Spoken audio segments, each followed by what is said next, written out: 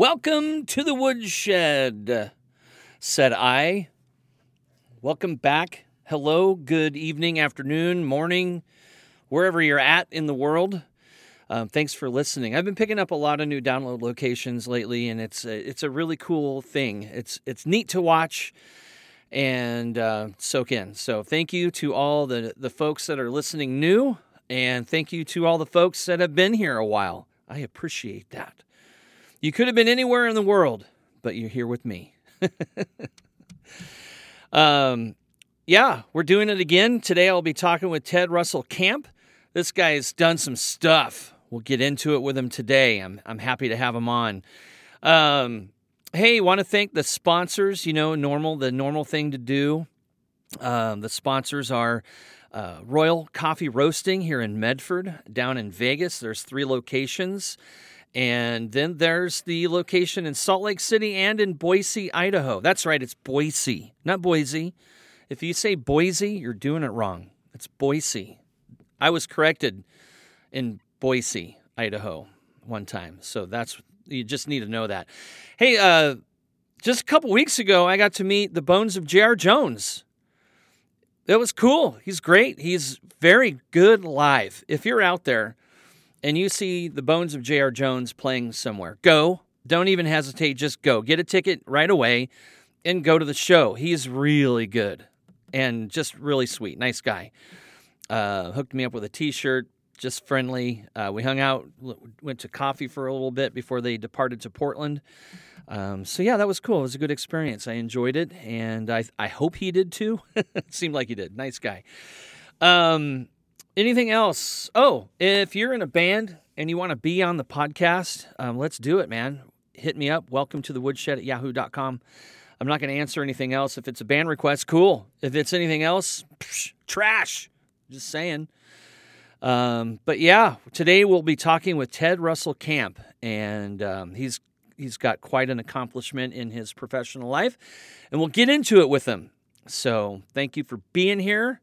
And, yeah, take it away, Cam. Here we go. When I'm feeling like I just don't want to deal with the world today, I go down to the woodshed where all we do is pick and play. Play a song for the underdogs and the happy-going-lucky. Play a song for the Californios and East Kentucky. And when I'm feeling like I just don't want to deal with the world today, I go down to the woodshed where all we do is pick and play. I go down to the woodshed where all we do is pick and play.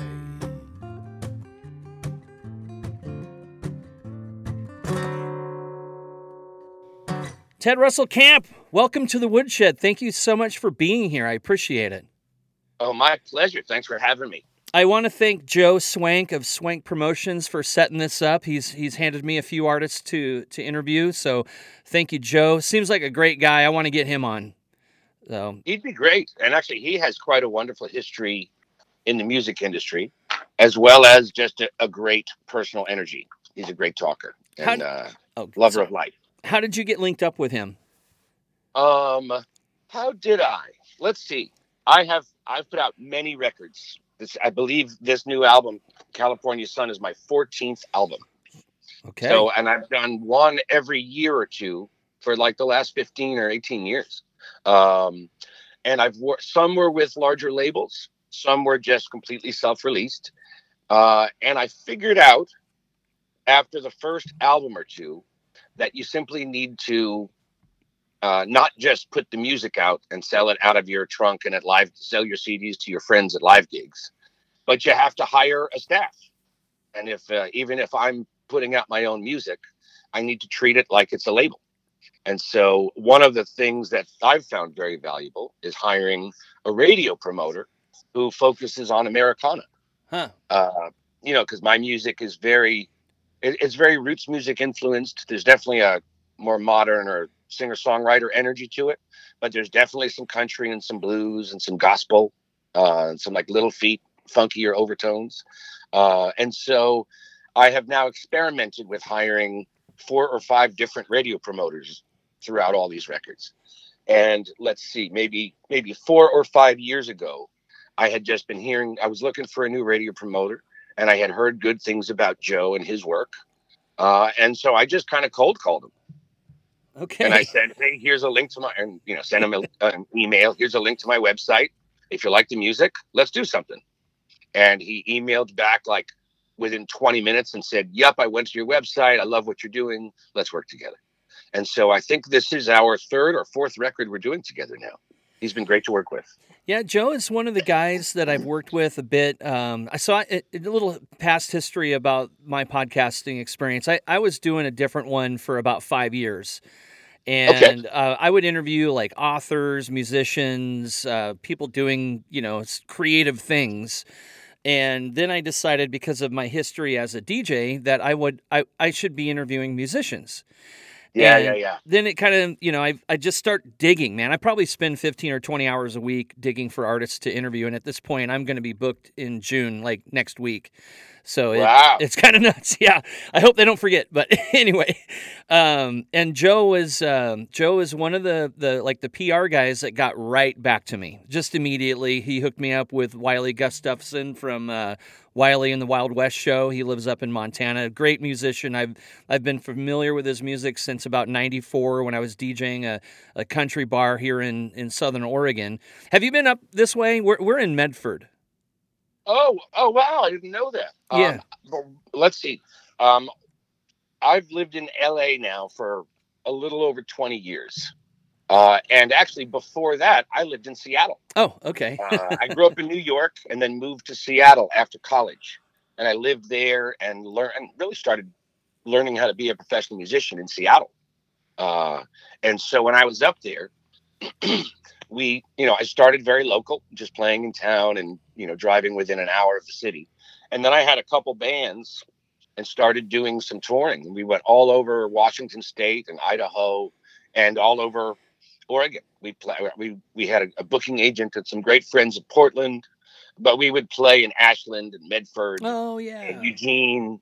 So I've been to Medford just a few times, but I love Oregon. It's a beautiful state. I love Ashland, man. I lived there for about 15 years, ran and DJ'd a nightclub there, a little tiny one.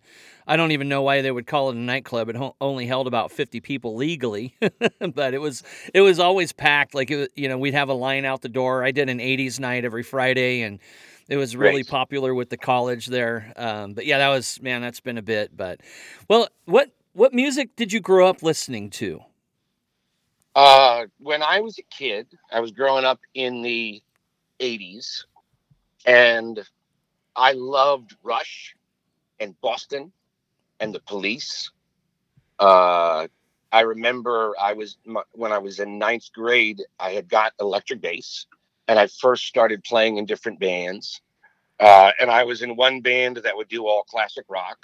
And then I ended up joining another band with some guys who were a little hipper than I was. And so we started doing like early songs by U2 and REM and Husker Du, and even Fishbone.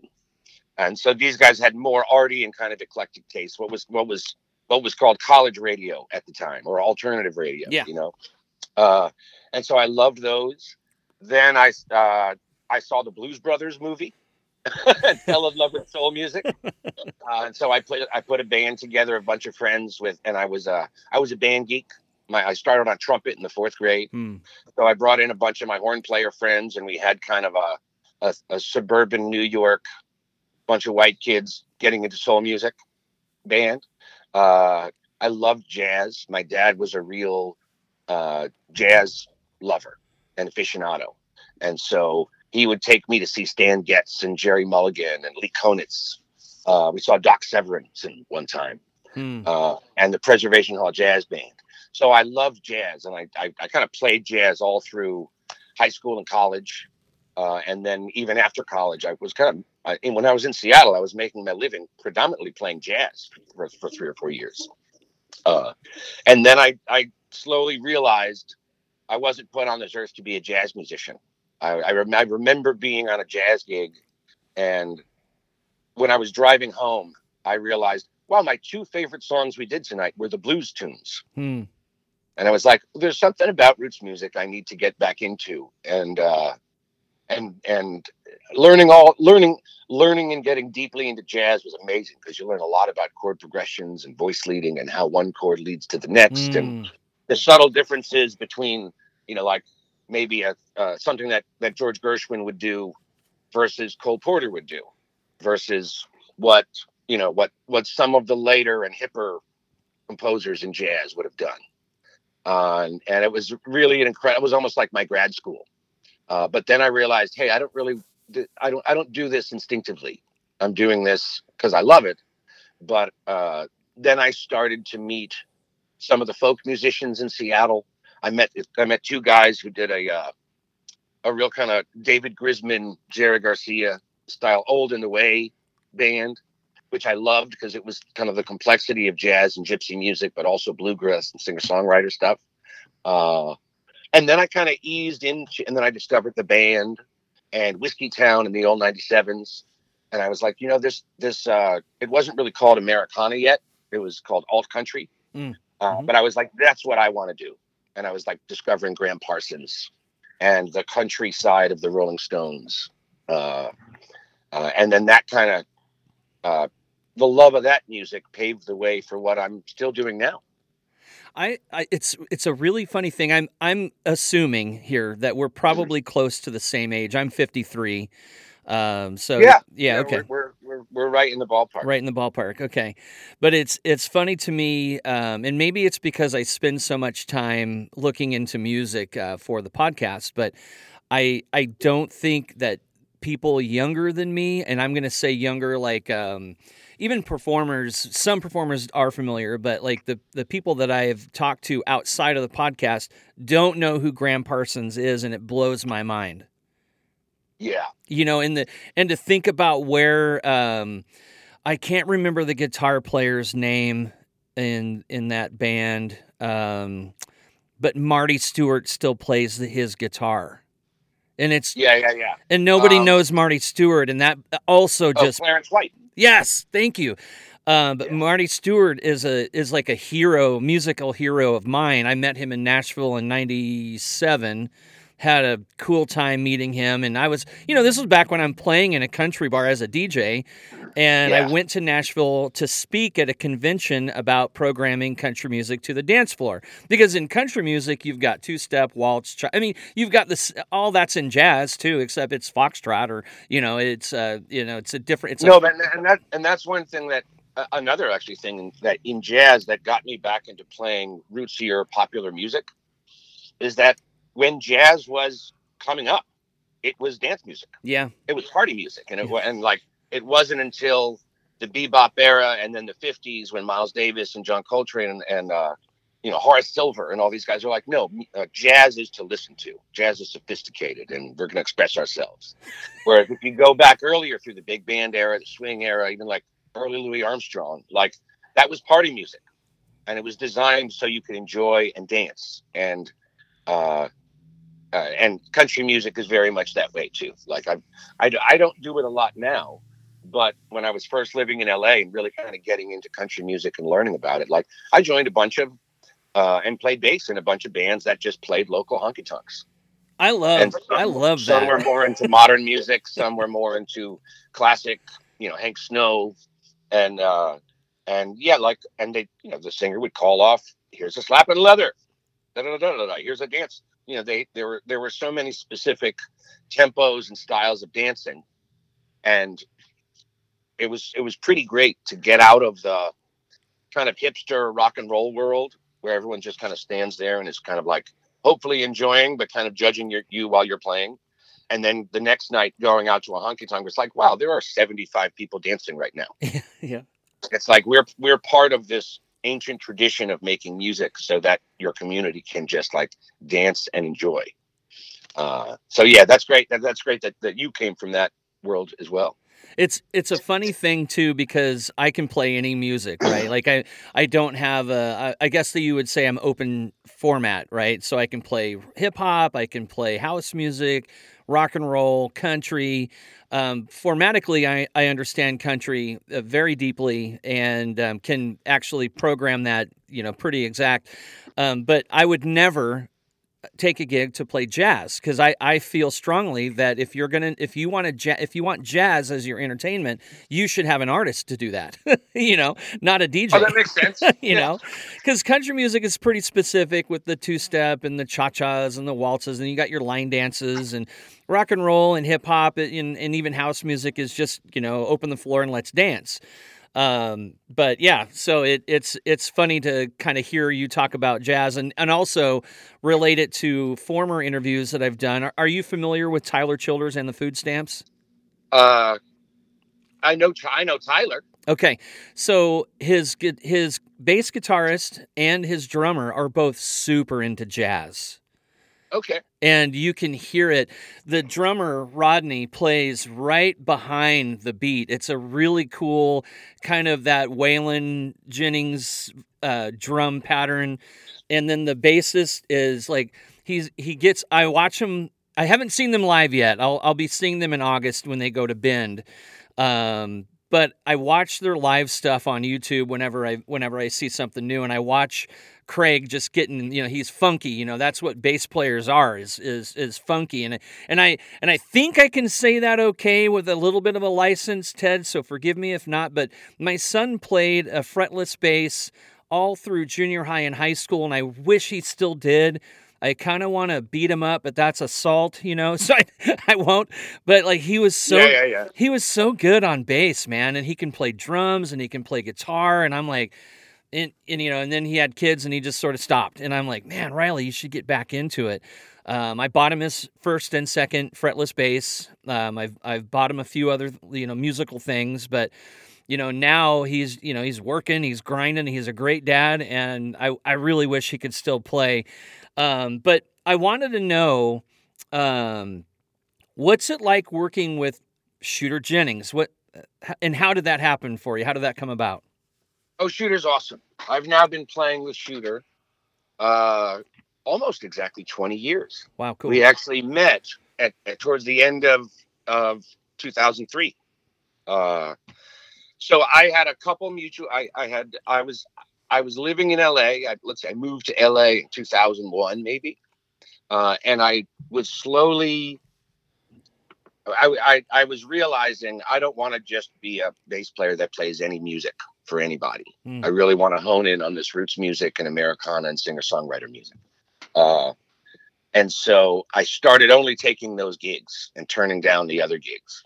And so I became one of the kind of up and coming people that all those bands would start to want to work with. And I started my own band that we started playing a little bit too, around the scene and doing multi-band bills and everyone getting to know each other. And then I had heard of Shooter, but I didn't know him. And one of the guitarists that I was working a lot with had just started playing with Shooter like a couple weeks before that. And when Shooter first moved to LA, he was in a band called Stargun. Mm-hmm. And they were much more like Guns N' Roses and riff rock. There was a lot of attitude to them. And Shooter, of course, was trying to like not be country like his parents. He was always had very eclectic taste and was really doing this kind of like dark blues rock music, Anyway, so that band was breaking up. Shooter was realizing he wanted to bring in the Waylon and the Jesse and the country influence that he grew up with. And his bass player was a real rock and roller and could do the rock half of the set really well, but not the country half of the set. So he started asking around and looking for a bass player. And this guitarist that I played with, and then another guy that I had played with, who was an old high school friend of Shooter's, they both recommended me to him. So they gave him my number. Shooter called. I went to a rehearsal/audition in the middle of Hollywood, at one of those funky, rehearsal spaces where you hear the heavy metal drummer next door and all that. And so it just clicked right away. I instinctively liked him and understood what his songs were doing and what his songwriting choices were. And, I loved the Zeppelin-y John Paul Jones side of what he did. I loved the Southern rock side of what he did. I loved the country. and the William Whalen side of what he did. And so we kind of just like became fast friends. We recorded that first record, Put the O Back in Country, throughout 2004. Okay. And in fact, one of the songs I kind of helped arrange a bunch of those tunes. So I have a little bit of like small co-writing credit on some of them for like coming up with the bridge or the riff. But I wrote one of those songs called Steady at the Wheel that was on that first record. And so we started touring in 2005. And then I've been playing with him ever since. And so now he's not doing as much live playing, but he's still producing a lot. Yeah. And so about 80% of the time when he's producing a record, I'll be involved. Okay. Every once in a while, it's a full band. And so, of course, they have a band and a bass player and all that included. So he works with them. But when it's an artist or a smaller group of musicians, like sometimes an artist will come out with a guitar player or something like that, then I've been involved in dozens of projects that he's produced. It's been a wonderful relationship, and he's a great guy. That's cool. I love hearing, because I meet people, having been in this, in the DJ line of work. I was a promoter, got to take Coolio snowboarding a bunch of years ago here in Southern Oregon. He was just a really, really sweet individual. We had a great time, hung out with him for like 3 days. Great. Yeah. Got to introduce Chris Ledoux on stage at our county fair. Nice. He came in. This is so funny. So the country bar that I worked at in the 90s was really popular, and it was kind of a known place, and there was 3 in Oregon and 1 in Boise, Idaho. It was called Rock and Rodeo. So we had the one in Medford, one in Eugene, and one up in Portland, and the one in Idaho.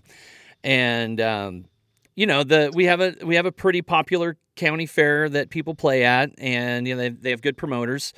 But we would get, everyone would come in after their shows. We had Diamond Rio in, we had obviously Chris Ledoux in, and Chris's son Ned hung out with me in the DJ booth and broke my maracas, just being goofy, broke the maracas. And he's like, "Oh man, I'm really sorry. I'm like, "Yeah, it's just maracas. It'll be okay." I go back to work the next day. They had stayed at our hotel. The bar was in a hotel. And I come back to work the next day, and there was a fresh set of maracas in my DJ booth. Oh, that's great. So sweet. I know you in about a month from when this episode releases, you are going to be releasing a new record called California Sun. That's coming out. That's right. Coming out on March 22nd. Correct. Yeah, talk about that. Talk about California Sun. How'd that come about? Okay. Well, I've lived here 20 years. So even though I'm originally from New York and then Seattle, I've been slowly realizing how much I love California and love Los Angeles and the music scene here and the community of maybe a few hundred musicians that I'm working with off and on and getting to see every so often as I'm playing. And this is one of those cities in America and in the world where people move to make music. And it's the people who really care, the people who are not afraid to take a risk and leave their hometown, and kind of want more and have a music career, not just play occasionally. I remember in my final years when I was living in Seattle, I remember feeling like, okay, I'm really good. I know I still have a lot to learn, but I've done every $100 gig you can possibly do in the city. And I'm not going to join Soundgarden. And I'm not great enough to be playing with Bill Frisell yet. But I need more, and I want more. And so I knew that I needed a bigger city like Los Angeles. And so I worked hard, and I became part of the community here. And I produced a lot of records. I played bass with lots of people. I met a lot of people, wonderful people like Shooter here. And I started making my own music. And another great thing about moving to LA is I was such a huge fan of music that had been made in LA. Jackson Browne was one of the real formative influences that got me out of loving Rush and Boston and stuff. Not that there's anything wrong with that. Those are wonderful, deep bands, But when I discovered Jackson Browne and his poetic songwriting and just really what it is to be a songwriter in that singer-songwriter sense. And so you had, like Crosby, Stills, and Nash, you had Joni Mitchell, you had Neil Young, you had Randy Newman, you had Warren Zevon. Like the LA singer-songwriter scene changed my life as I got to understand it more. Also the players on all those records. Also bands like Little Feat, and the Byrds and the Burrito Brothers and the Eagles. And then you get deep and you're like, oh, wait, Dwight Yoakam also came up in L.A. Man, I love Dwight. Yep. Los Lobos also came up in L.A. And even going back farther, you've got Frank Sinatra and Nat King Cole and all these people working at Capitol Records and the Beach Boys. Like the list goes on and on. So me and a whole lot of other professional musicians moved here, partially because we were fans of the music that was made here. And then and then you start doing gigs at the Troubadour and doing recording sessions at Sunset Sound and all these great historic places. And I started feeling like, wow, I'm really part of this incredible legacy of music that this city has to offer. Another thing about kind of the West Coast in general is like, I remember growing up in New York and thinking, oh yeah, on the West Coast, they're just like these kind of free thinking weirdos who just kind of go with the flow. And, like I remember these kind of stereotypes of California, this kind of hippie, loosey-goosey quality that a lot of East Coasters thought when you think California. That goes along with the liberal politics and all that. And then I started realizing, wow, I deeply love improvisation. I deeply love, like, I don't want to just write a honky-tonk song or a jazz song or a funk song. I want to combine all these elements. I don't want to just be a quote outlaw country artist. I want to mix and match. And I started realizing, wow, that's a very Californian approach to have that I kind of already had, but it really blossomed while I've been here. And as I was preparing the songs that evolved into this record, I started realizing, wow, this album can be very much about me reinventing myself here. And had I been living in any other city in the world for the last 20 years, my life and my instincts would be completely different. Maybe not completely different, but I've evolved into this very California thing, and I love it. And so that kind of became the kind of guiding principle for this record. So I've got some songs about specific places in California that I love. One is High Desert Fever, which is about kind of Joshua Tree and Pioneer Town. One is called Miracle Mile, which is an area right in the middle of the heart of old LA, which is where you'd go and cruise in the 1950s. And then I've got a couple songs very much about being a musician and a songwriter here. One is called One Word at a Time.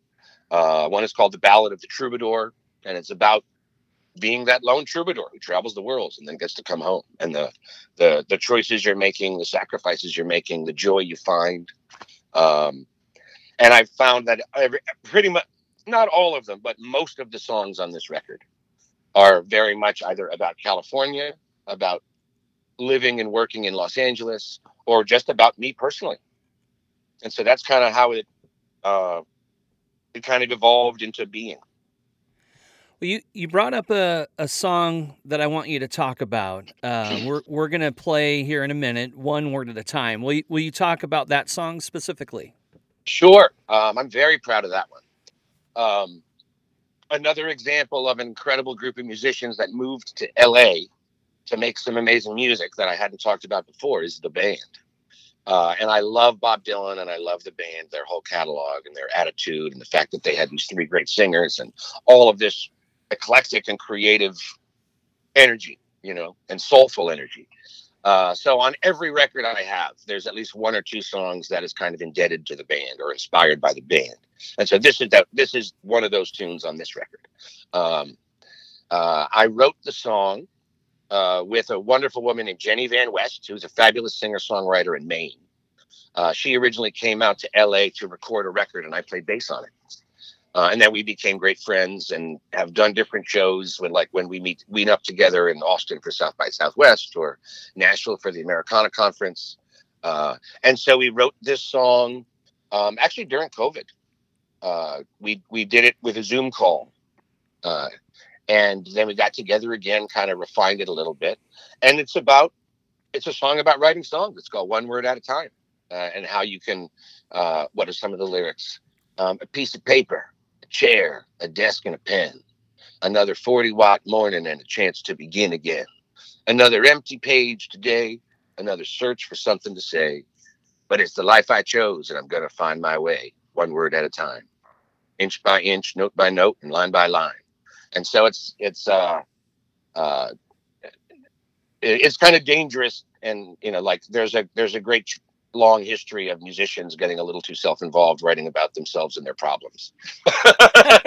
And some of them become very universal and wonderful, and lots of people relate. And every once in a while you're like, oh yeah, great, you're on your own little trip there. I hope you enjoy it. Sorry about the woe is me energy going on, but but this song I was very happy with because there's an optimism in it. There's a way of working through what we're doing and describing kind of the lonely internal part of sitting alone and writing a song and trying to make it real. And so that, that's one of the ones I'm really proud of on this one. Well, let's play. Thanks for calling it out. Yeah, let's play One Word at a Time. Great.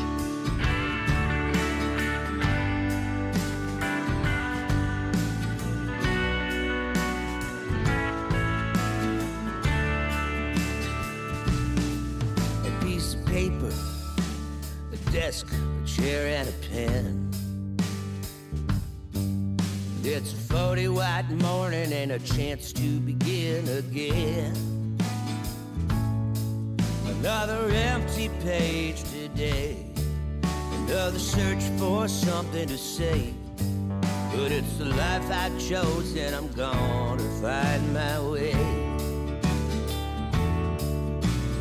One word at a time. One word at a time. Note by note, inch by inch, and line by line. Reading the page, trying to meet halfway, maybe get to the truth by the end of the day. Make my way, one word at a time. 4 walls, a window, a ceiling, and a floor. And these lines I write are the best way out the door. When I'm all stuck inside, I paint a picture in my mind, and I'm one step closer to what I'm hoping to find.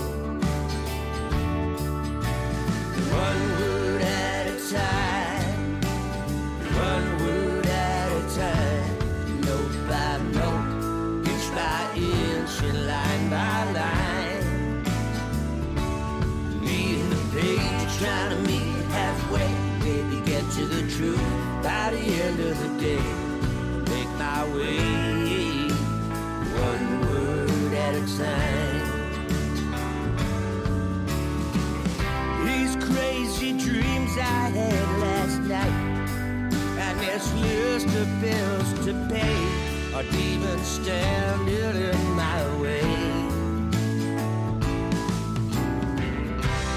I got too much on my mind, I still got nothing to say. But can I make my way? Yeah.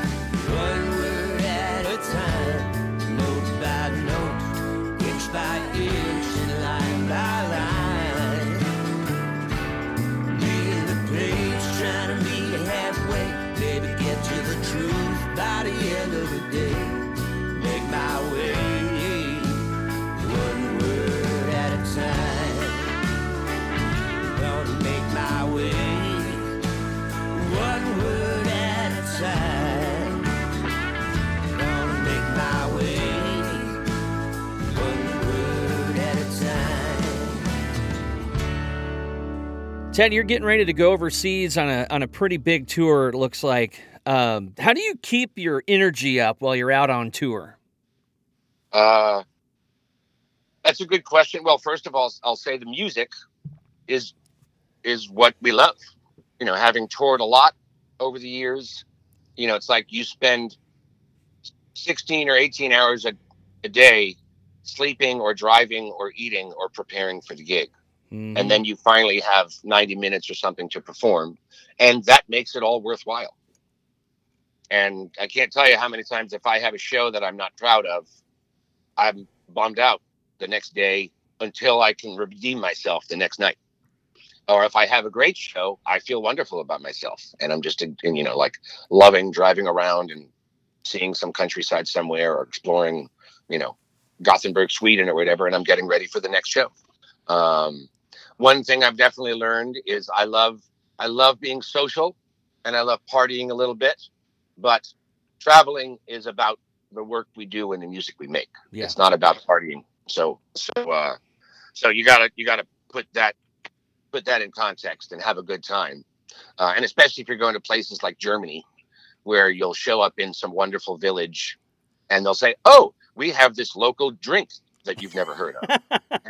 And it's like this kind of somewhere between schnapps and something else.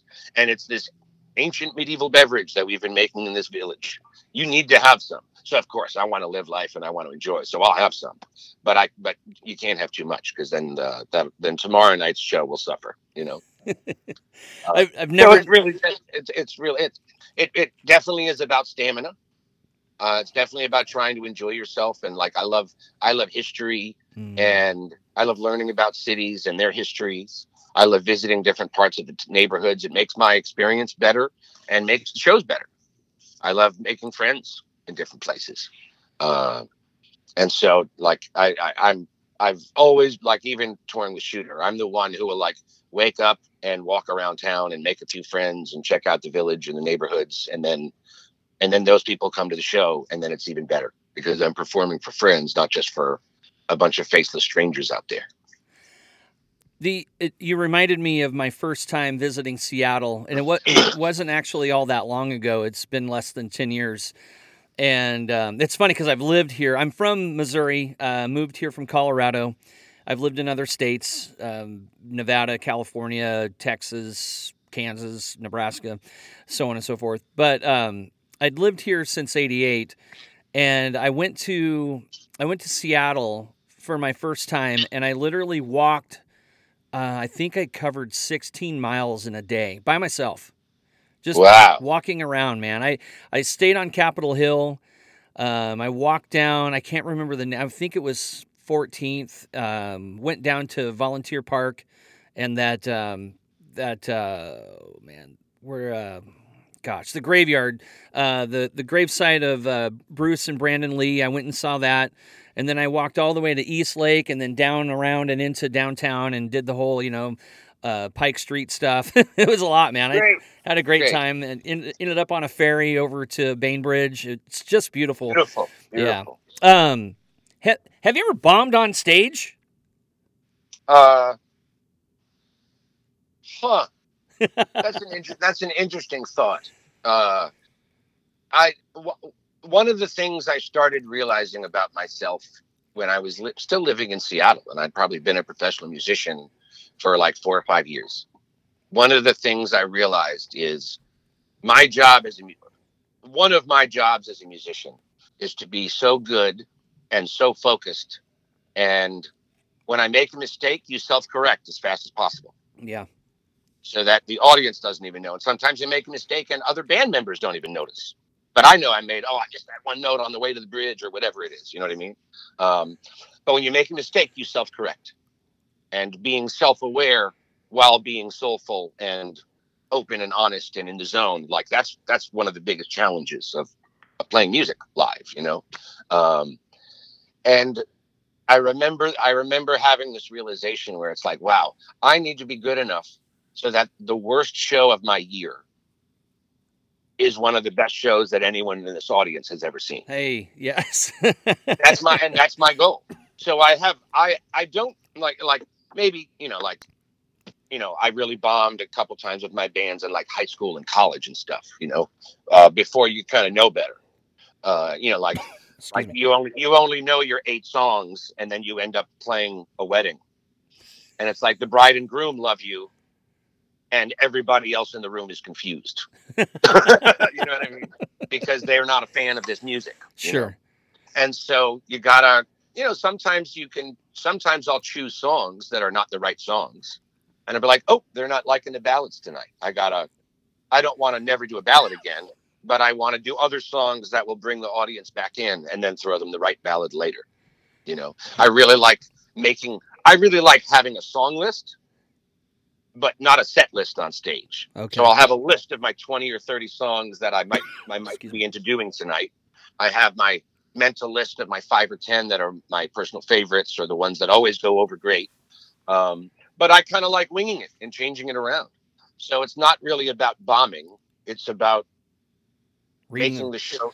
The difference between really good and great and amazing, I'm feeling great about myself. I'll give you my experience with bombing, and it's similar to yours. At this rock and rodeo place, I learned that it was very important that the bar make money. And if everyone's dancing, the bar's not making money. So you've got to shit the bed every now and then, right?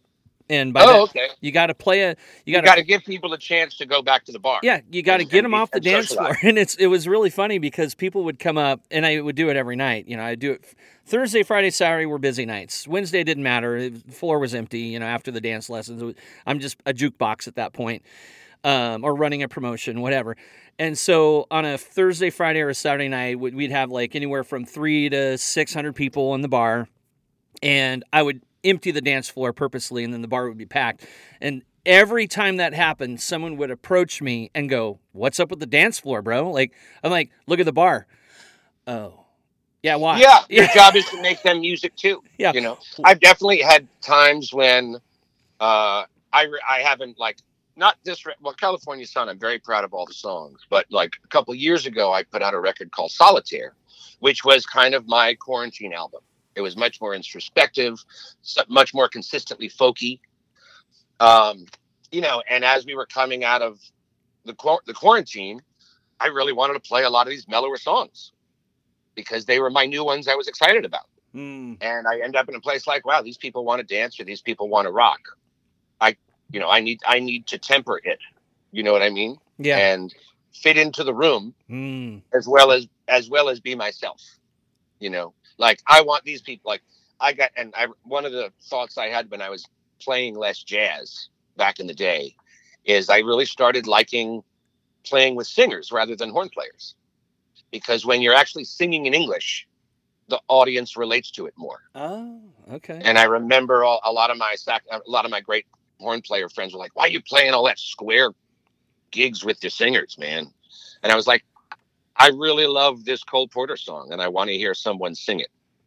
It's not as exciting for me to have 6 minutes of solos with 45 seconds at the beginning and the end where you play the melody. I want to hear the melody, and I want more people to understand it. A lot of the instrumental jazz that I was a part of, it's like 80% of the audience was other jazz musicians and students of jazz. It was like, I want my music to be understood, and I want this communication to be part of it. So when I'm singing live or when I'm recording, I really want to kind of enunciate so you understand what the words are, you understand what the story is, and give you a chance to get into it. Now, every once in a while, there's someone who just deeply loves Black Sabbath and heavy metal, and I'm like, oh, I don't like Ted Russell Kamp, he's too mellow for me. Like, okay, great, that's a taste thing, but I at least want to be eclectic enough and have my music be inviting enough so that people have a chance to get into it. And so it's for me, it's never really about bombing. It's about trying to make it as great as it can be. Yeah. And I actually did a great gig not long ago with an artist who I was friends with, but had never really played with. And it was pretty intricate and subtle music. And before the gig, I was saying, man, I hope it goes well. He's like, come on, we all got our 10,000 hours. What's the worst that can happen? We might miss a little arrangement thing here and there, or someone might play a wrong note here or there. But unless the ceiling collapses on us all, gig's gonna be great.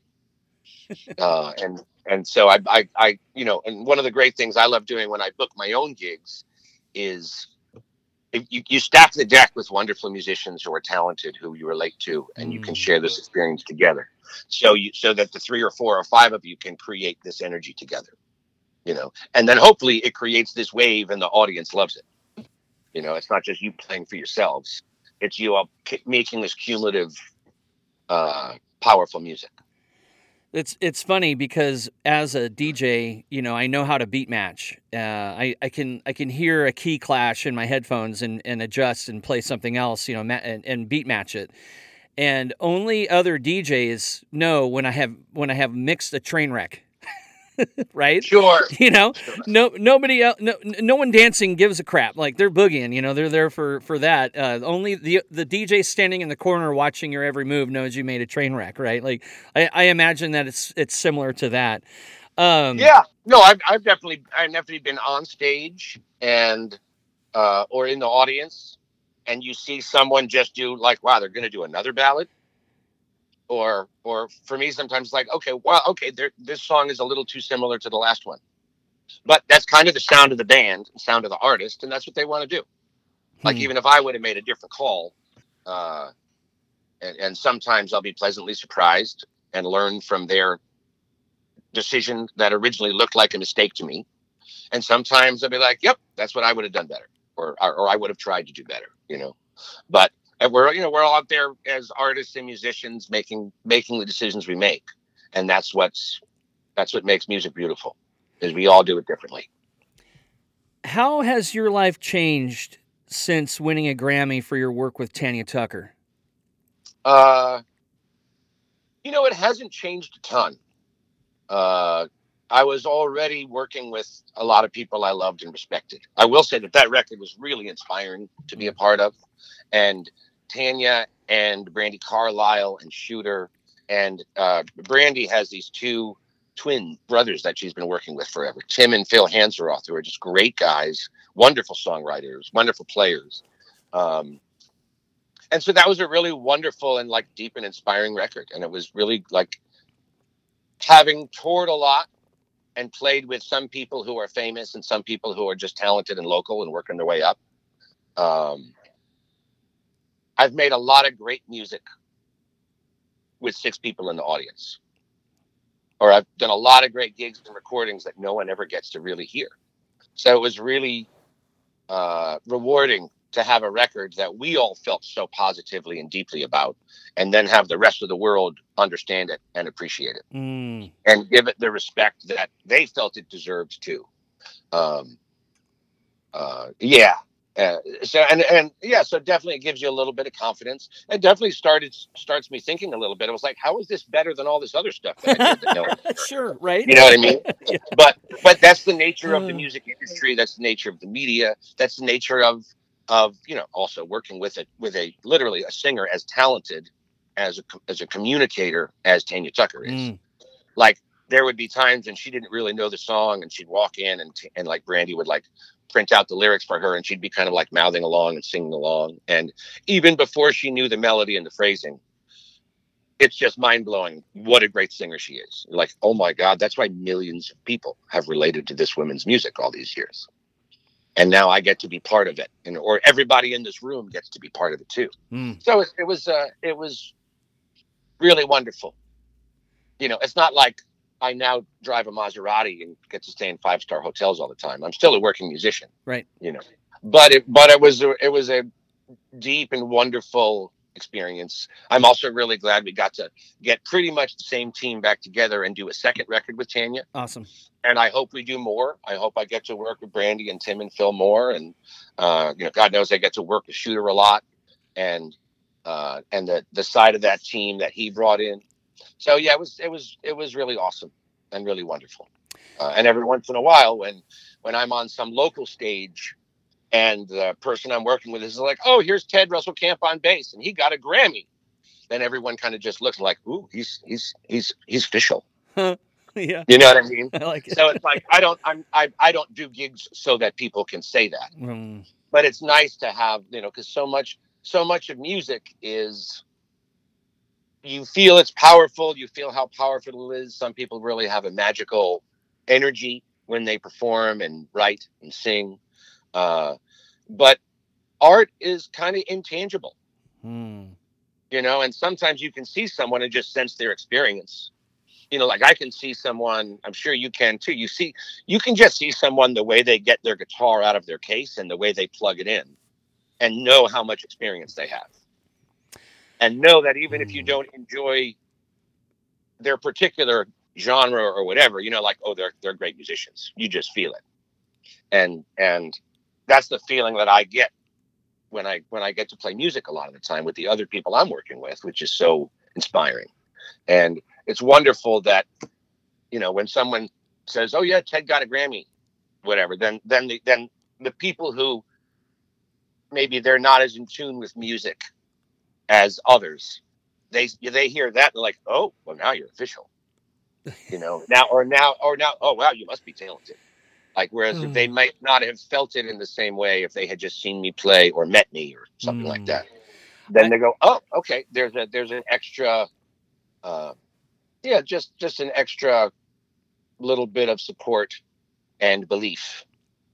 And so, I mean, I don't wake up and live for that and think about that all the time, but that's a nice thing that brought, like, wow, you're official. You're not just some old guy still out there playing in bars.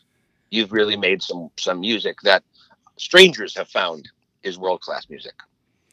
Wow. Are you familiar with the music of the Bones of J.R. Jones? No. What's that music like? I'll send it to you after the interview. I think you'll like him. But I asked that because just the other night he was playing here locally. I interviewed him last year, and his music is, he's sometimes a one-man band. He's currently touring with a drummer. Playing Seattle tonight, actually. Great. As we speak, getting ready to play in Seattle. But I went to the show and was in a tiny little place, the Talent Club, and their sound was like, it was amazing.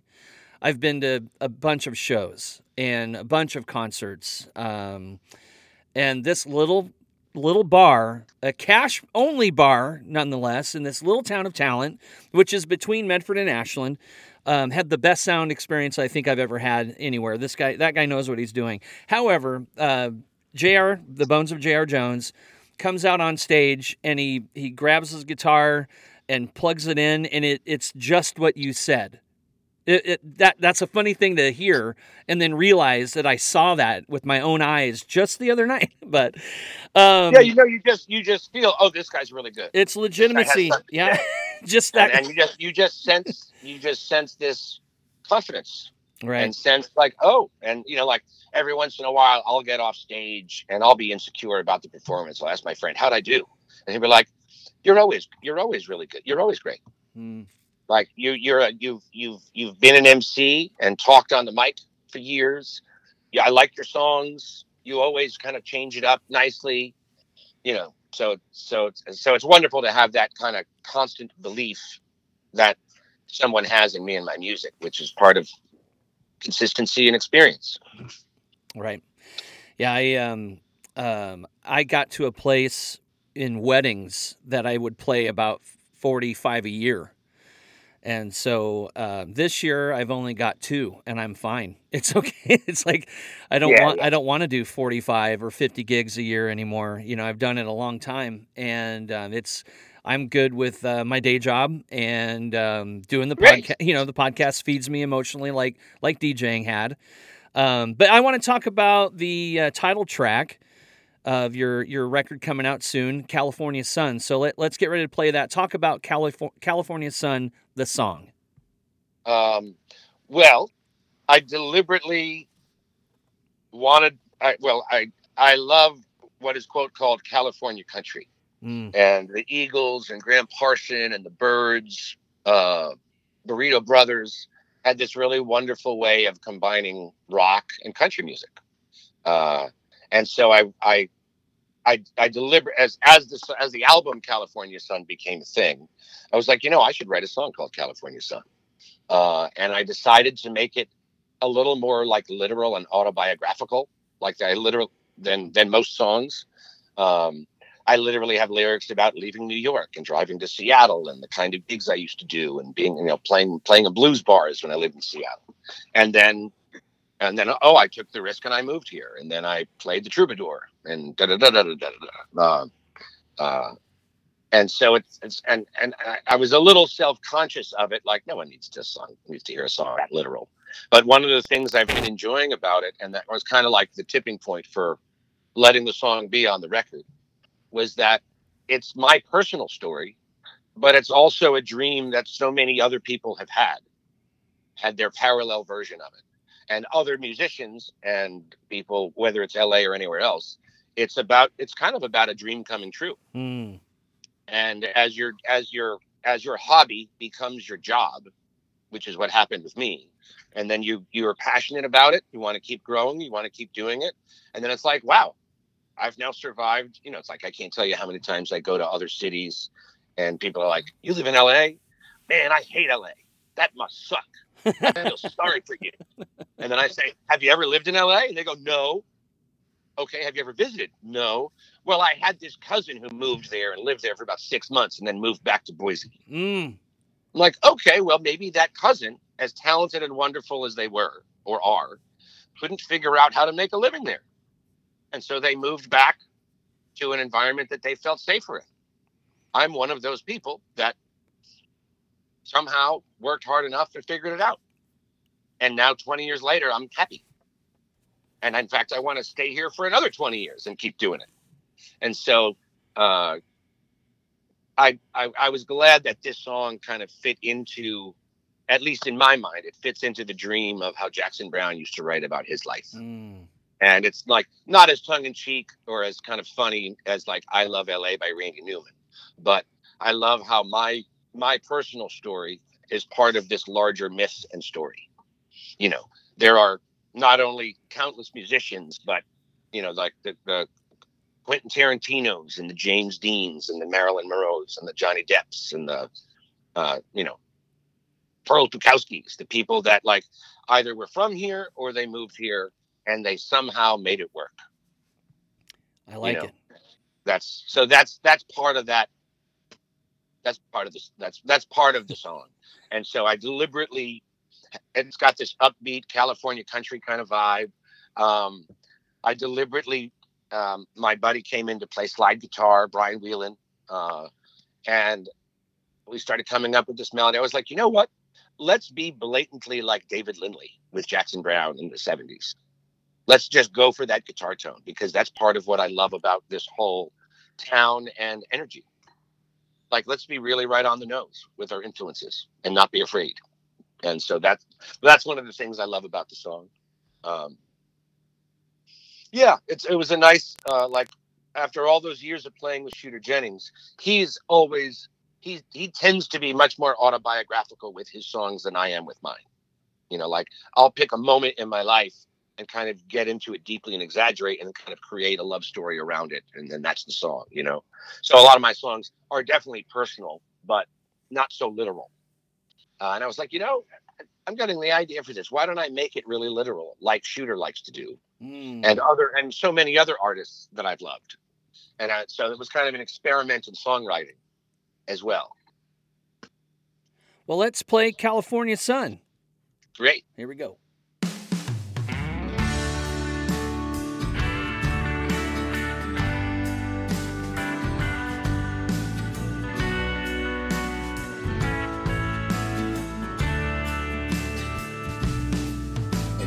Paper, a desk, a chair, and a pen. It's a 40 white morning and a chance to begin again. Another empty page today, another search for something to say. But it's the life I chose and I'm gonna find my way. One word at a time, one word at a time, note by note, inch by inch, and line by line. Reading the page, trying to meet halfway, maybe get to the truth by the end of the day. Make my way one word at a time. 4 walls, a window, a ceiling, and a floor. And these lines I write are the best way out the door. When I'm all stuck inside, I paint a picture in my mind, and I'm one step closer to what I'm hoping to find. One word at a time, one word at a time, note by note, inch by inch, and line by line. Reading the page, trying to meet halfway, maybe get to the truth by the end of the day. Make my way one word at a time. These crazy dreams I had last night, and this list of bills to pay are demons standing in my way. I got too much on my mind, I still got nothing to say. But can I make my way?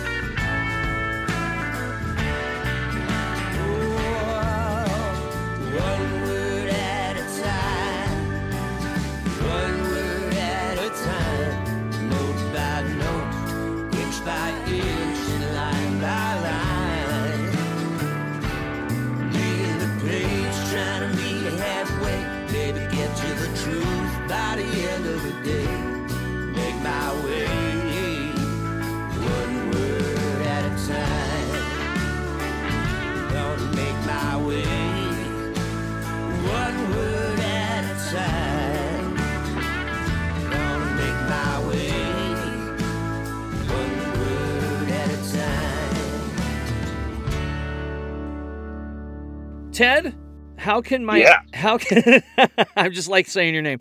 How can my audience connect with you? Well, my full name is Ted Russell Kamp, so it's TEDRUSSELLKAMP. And so I've got TedRussellCamp.com. We got Facebook.com/TedRussellCamp and Instagram.com/TedRussellCamp. You can also YouTube.com/TedRussellCamp if you want to see some live and studio footage and stuff like that. So you can follow me and just check the music out. If you type my name into Spotify or iTunes, I'll come right up. I will include the links in the show notes. I also did see your live show or your concert in Finland on YouTube. Yeah. Oh, good. It was a lot of fun. My last question is going to be the most serious question that I ask you, and I haven't yet decided which one it is. There's like 3, so I'm going to give you one question. All right, great. All right, you open your refrigerator and discover a penguin is in there. What do you do? I leave the door open. Okay. I back up a little bit, and I wait to see what the penguin does. I don't know if it's going to be violent or confused. Am I invading its space? I'm also wondering how this penguin got into my refrigerator. Is it eating the milk or the cottage cheese or the cold cuts? I don't know. I'll back up and I'll wait, and then I'll probably I don't know what you do when you find a wild animal in your house. Right. You call the zoo? I don't know. Hey, I got a penguin in my refrigerator. Would you all like to take it? Come get it and have it at your zoo? Please come take it. I don't know what to do with it. Yeah, I don't really know how to take care of a penguin. Yeah, you got to have So, live fish, but you can't really cats, have. cats and dogs are hard enough. Oh, buddy. Anyway, Ted, I really appreciate this time you've spent with me on this interview. So thank you very much. Tell Shooter Jennings that I'll email him back as soon as possible. But yes, he can be on the podcast. Okay, great. I have no contact with him. I just wanted to say that. But anyway, thank you so much, Ted Russell Kamp. I again really do appreciate your time. I hope you know that. Thank you. Great. Thank you. Have a great day, sir. Awesome. All right. Bye. Bye-bye. That guy really is a giver, man. That was a fun interview. Thank you again to Ted Russell Kamp. I'll get the notes, the links in the show notes for you, so you can just click and have a good time checking out his music. I want to thank the sponsors one more time. Royal Coffee Roasting. Of course, I've got A Look Design and Moxley Media. So thank you all so very much. Share the podcast interview with your friends. Share it with your mom. Share it with your mom's friends. Share it with your friend's mom. Whatever you do, just share it, okay? Will you do that? I'll see you next time. Bye-bye. You're welcome for listening to the Woodshed. Oh, thank you for listening to the Woodshed. We hope to see you next time on the Woodshed. Thank you for listening. What's on our mind?